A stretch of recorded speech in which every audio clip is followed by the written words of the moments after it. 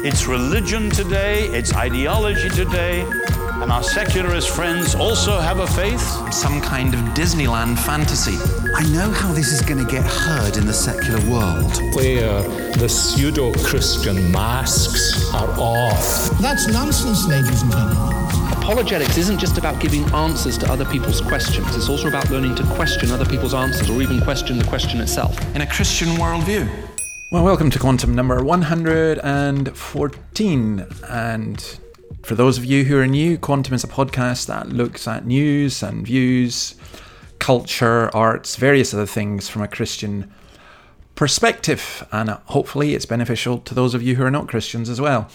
Now, I had a lot of feedback recently, so we are reverting. I still will do an occasional special on one subject, but we are reverting to the old format of covering lots of different items because there's so much news.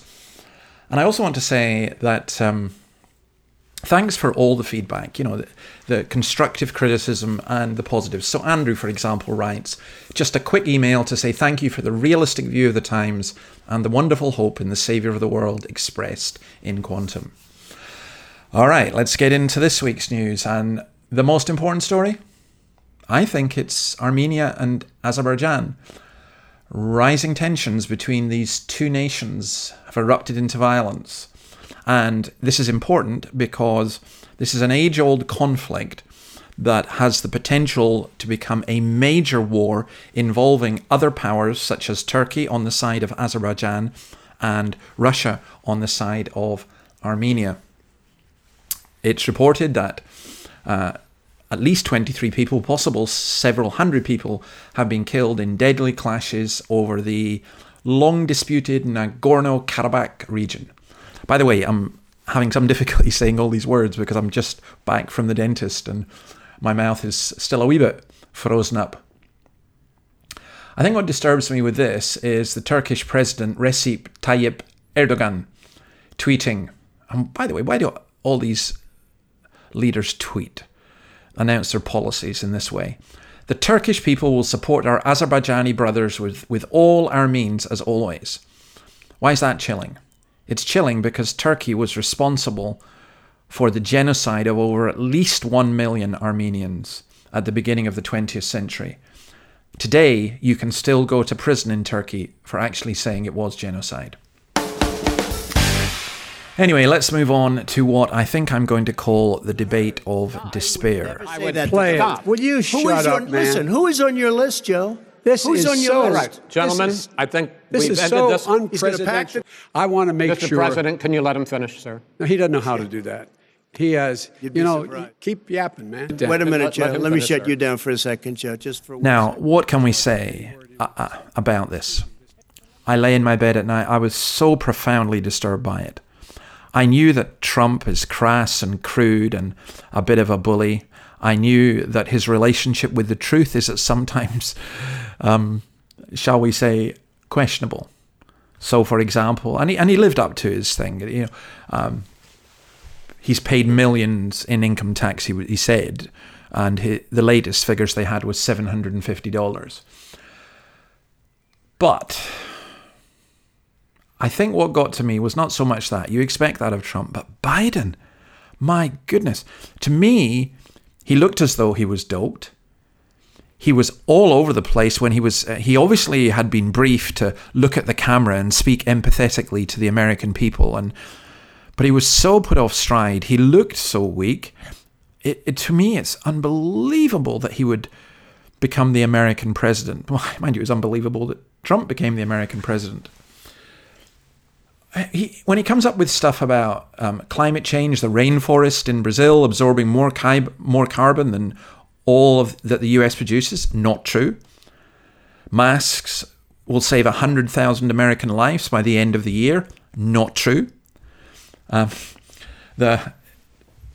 He attacked the Green New Deal, then said he wasn't in support of it, and then said he was against it, although his vice president is a co-sponsor of it. He was just a mess. But the nastiness, I mean, was he trying to prove he can be as nasty as Trump? I do not know. But I feel so heart sorry for any of you who are Americans. What a choice you have.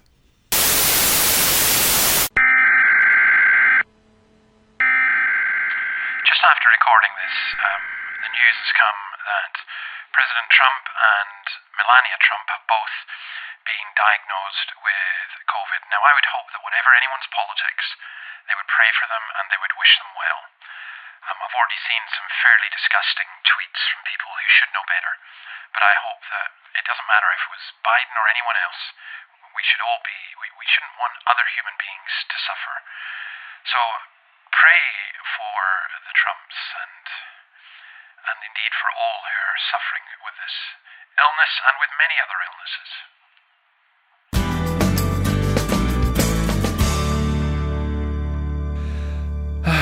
Maybe one other thing. I think the media reporting on this has been absolutely shocking, with very few exceptions, as partisan as can be. So the BBC Radio Scotland, listening to just before I came in here, talking about the most terrible thing about the debate was Trump giving a dog whistle to the Proud Boys. Now, did he or didn't he? I don't know. But that certainly wasn't the lowest point of the debate. And what about Biden saying Antifa, refusing to condemn Antifa? There's no balance in our media reporting. Anyone watching that debate would feel that it was like two children fighting in a playground. It was a thoroughly demeaning and degrading thing. By Easter, this would be gone away. By the warm weather, it'd be gone. Miraculous, like a miracle. And by the way, maybe you could inject some bleach in your arm, and that would take care of it. You said you went to Delaware. Honestly, God bless America, because America's really going to need it, as we all do. But of course, Brits we're not going to interfere in the American election, are we? Well, Prince Harry is. This election, I'm not going to be able to vote here in the US. But many of you may not know that I haven't been able to vote in the UK my entire life. As we approach this November, it's vital that we reject hate speech, misinformation, and online negativity. So as we work to reimagine the world around us, let's challenge ourselves to build communities of compassion.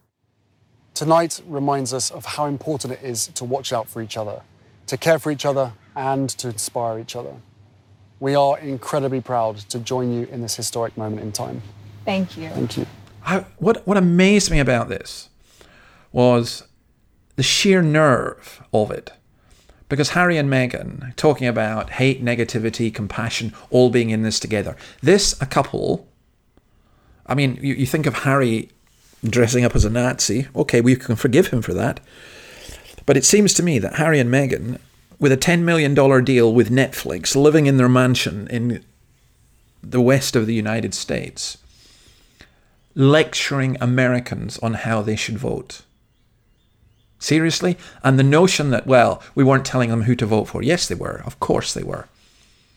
I actually think that I wish Trump could have had more of this in the debate, because his response to this was superb. Listen to this. Prince Harry and Meghan Markle chimed in on the U.S. election and essentially encouraged people to vote for Joe Biden. I want to get your reaction to that. I'm not a fan of hers. And I would say this, and she probably has heard that, but I wish a lot of luck to Harry, because he's going to need it. All right, enough of American politics. Let's do something a little bit more positive. It does involve a death. It does involve a woman in America, but she's an Australian woman, Helen Reddy, who was famous for this. I am woman, hear me roar, in numbers too big to ignore, and I know too much to go back and pretend, 'cause I've heard it all before, and I've been down there on the floor. No one's ever gonna keep me down again. Well, yes, I am wise, but it's wisdom for the pain. Yes, I paid the price, but look how much I gained. If I have to, I can do anything. I am strong, I am invincible, I am woman. Helen Reddy was from Melbourne. This song wasn't an instant hit, by the way. It became what's called a sleeper hit, which went on to sell millions of copies worldwide. For a couple of years, she was the biggest selling female artist globally. She famously thanked God because he makes everything possible. That's my kind of feminist. She died in Los Angeles this week. I am strong. I am invincible. I am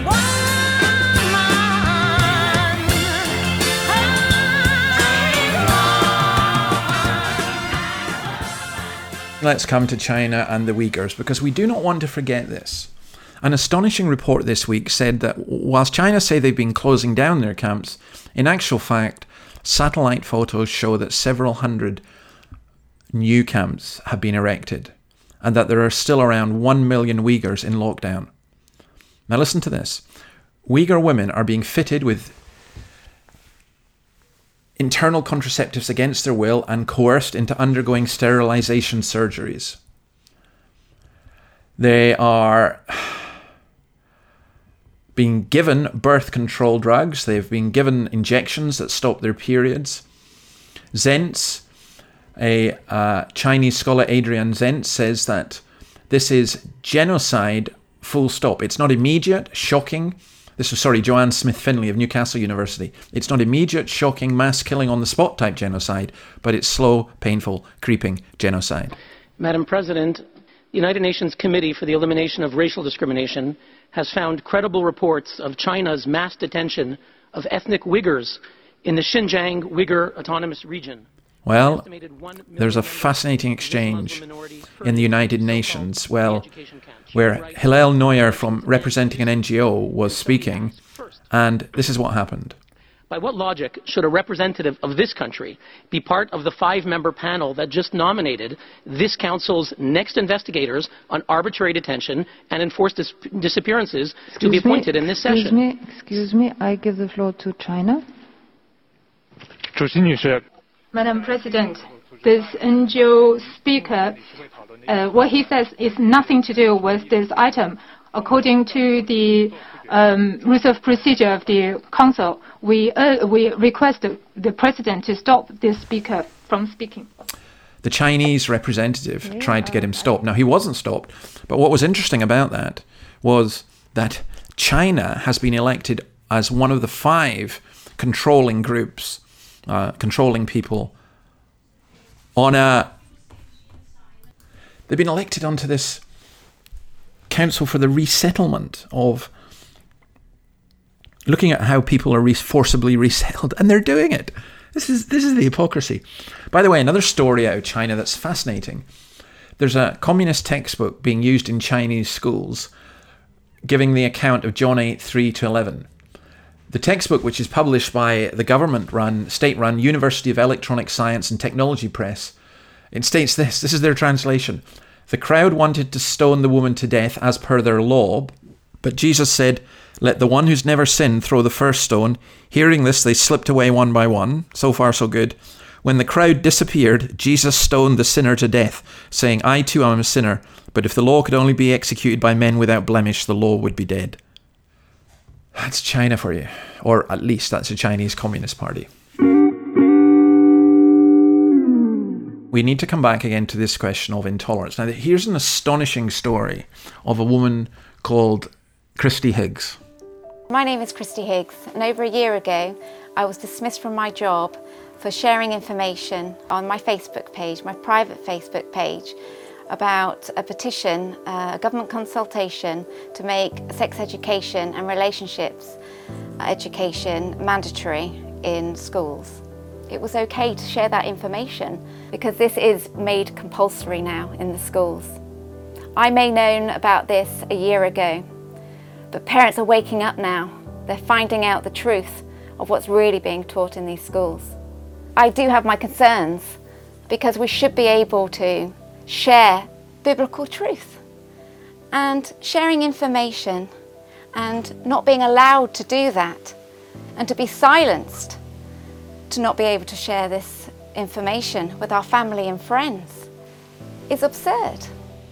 And as parents, now, what crime had she committed? Well, what she'd done, she'd posted on her private Facebook page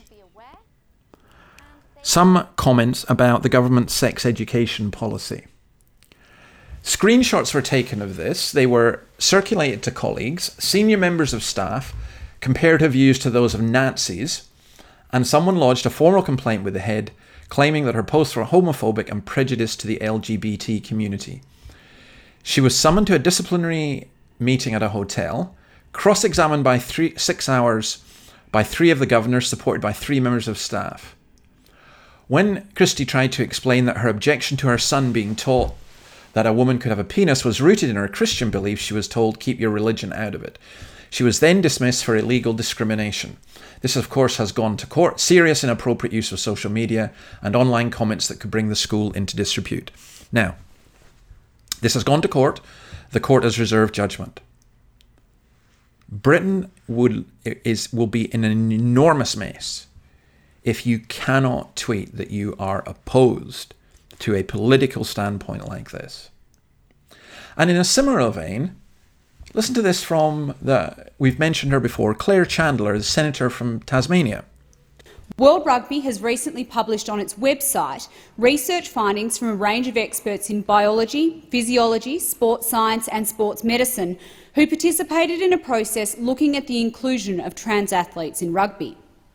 One of the findings is that there is likely to be at least a 20 to 30% greater risk of injury when a female player is tackled by someone who has gone through male puberty.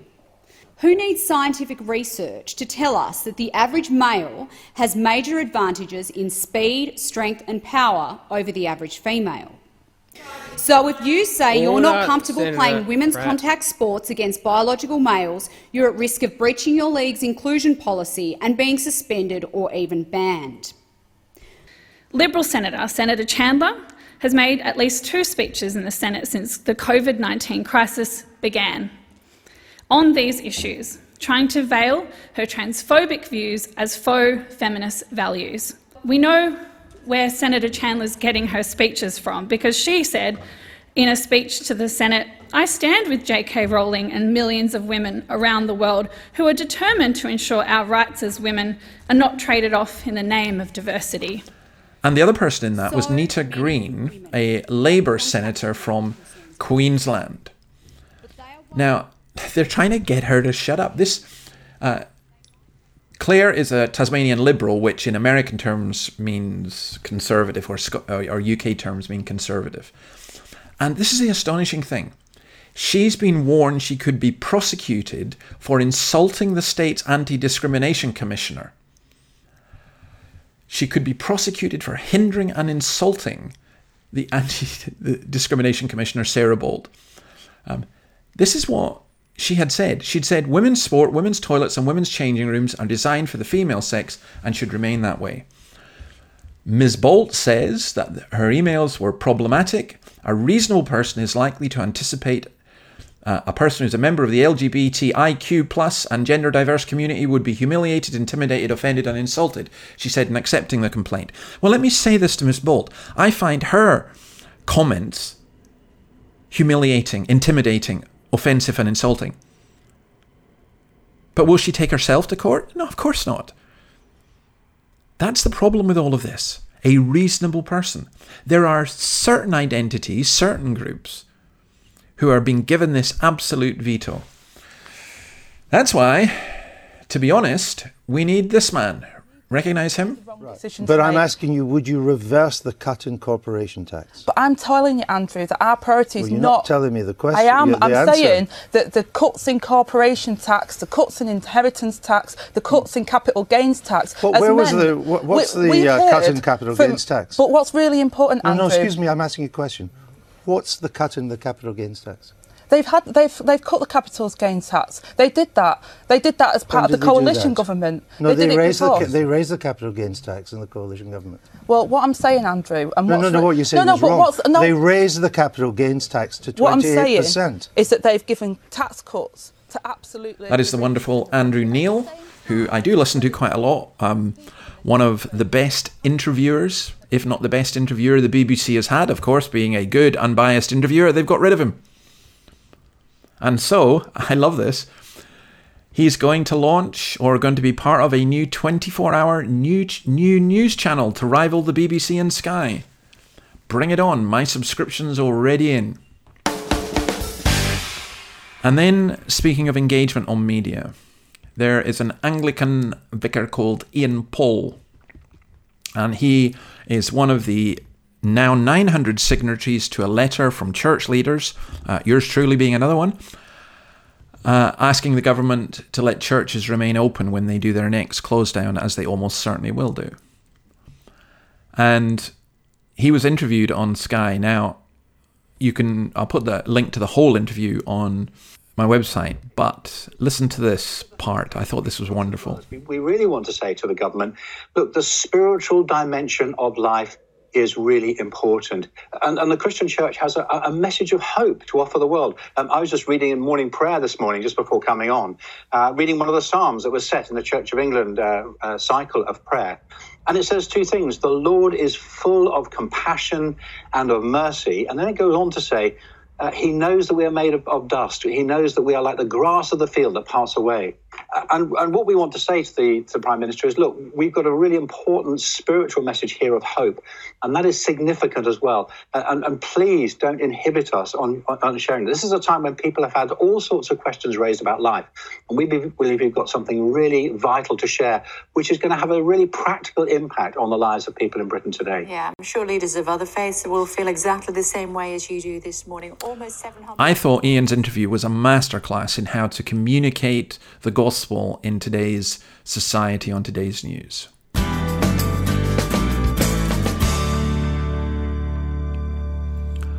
All right, let's stick with COVID. Last week we mentioned that Van Morrison was in trouble for having, he's beginning to release a series of songs. He's released one called Born to be Free, criticising the lockdown policy of the government, and in particular campaigning for live venues, musicians to be able to play live. Well, he's been joined by another old rocker. Who do you think this is?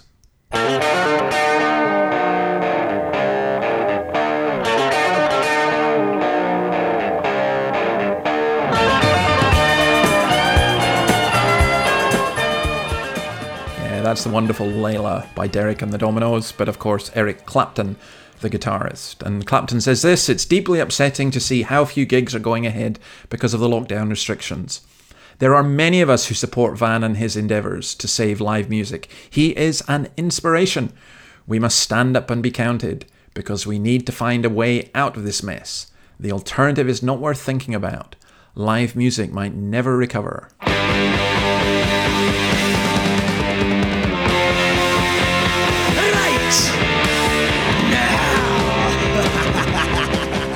Another old rock star is John Lydon. I bet you never thought you'd get the Sex Pistols on the show. Well, I'm going to play a little music in a while, but let me just say this, that Lydon has got in trouble because he has worn a Donald Trump t-shirt.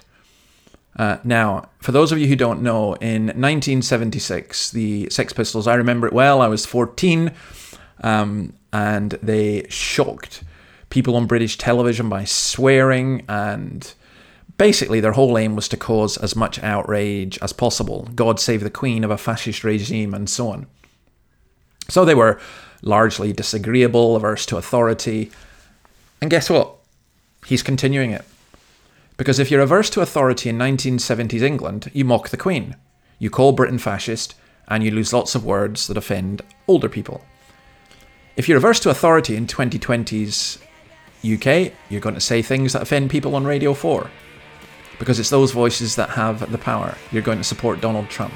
That's probably the most radical thing you could do. I was at a university once, and this student introduced himself by saying, "I'm the only Trump supporter here."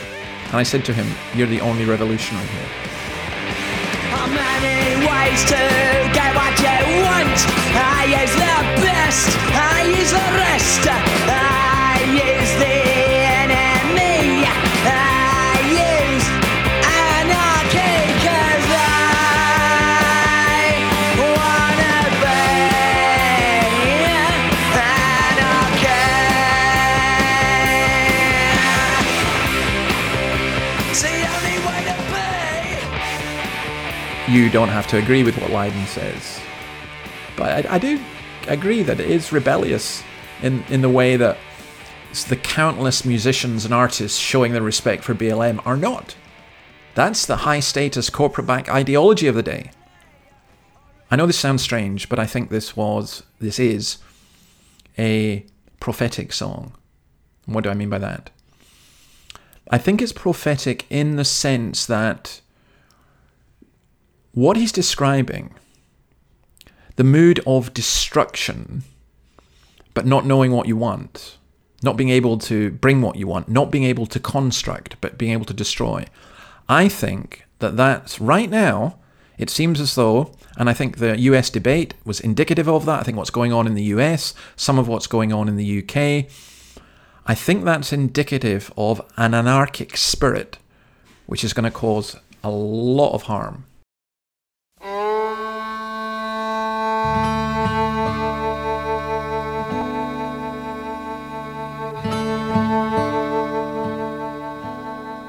In Christ alone, my hope is found. He is my light, my strength, my song. Okay, I don't want to leave you with the Pistols. I don't want that to be our final song or comment.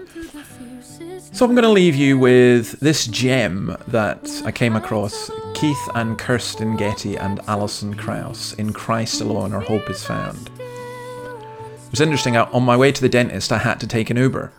The Uber driver we got talking to and started talking about religion, and we didn't get very far because it was a relatively short journey.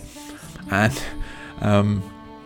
but I gave him my card as I was seeking to bear witness to him. And I smiled when I got out because he gave me his. Guess what? A Jehovah's Witness. I felt like saying to him, revenge. But I thought in terms of religion, I thought in terms of anarchy and all the troubles in COVID and everything else. Where's our hope?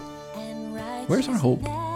And I love Alison Krauss as a musician, Keith and Kirsten Getty. I love the fact that they got together on this one. And in Christ alone, our hope is found.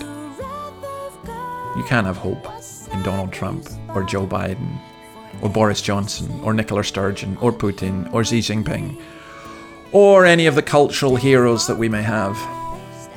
But we can have hope in Christ. And I encourage you to do that if you're a Christian. I encourage you, if you're not a Christian, to think about it. Feel free to get in touch. As I've said before, if you want a copy of Magnificent Obsession, you're not a Christian, I'd happily try and get it to you wherever you are. If you wish to support this, then please go to the Podbean fundraiser, go on to the blog, and you can do so there. If you've got any ideas or any news, please send them to me. Got any questions, please send them to me. And even if you want to say something complimentary, that's fine. God bless you. Hope you have a great week. And my advice, stay away from presidential debates if you don't want to get depressed. And as he stands at victory, since Christ has lost its grip on me, for I am his and he is mine, bought with the precious blood of Christ.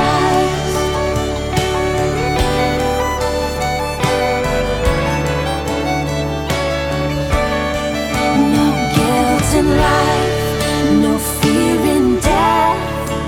This is the power of Christ in me. From life's first cry to final breath, Jesus commands my destiny. And no power of hell, no scheme of man can ever pluck me from his hand till he calls me home. Here in the power of Christ I'll stand, and no power of hell, no scheme of man can ever pluck me from his hand till he returns or calls me home. Here in the power of Christ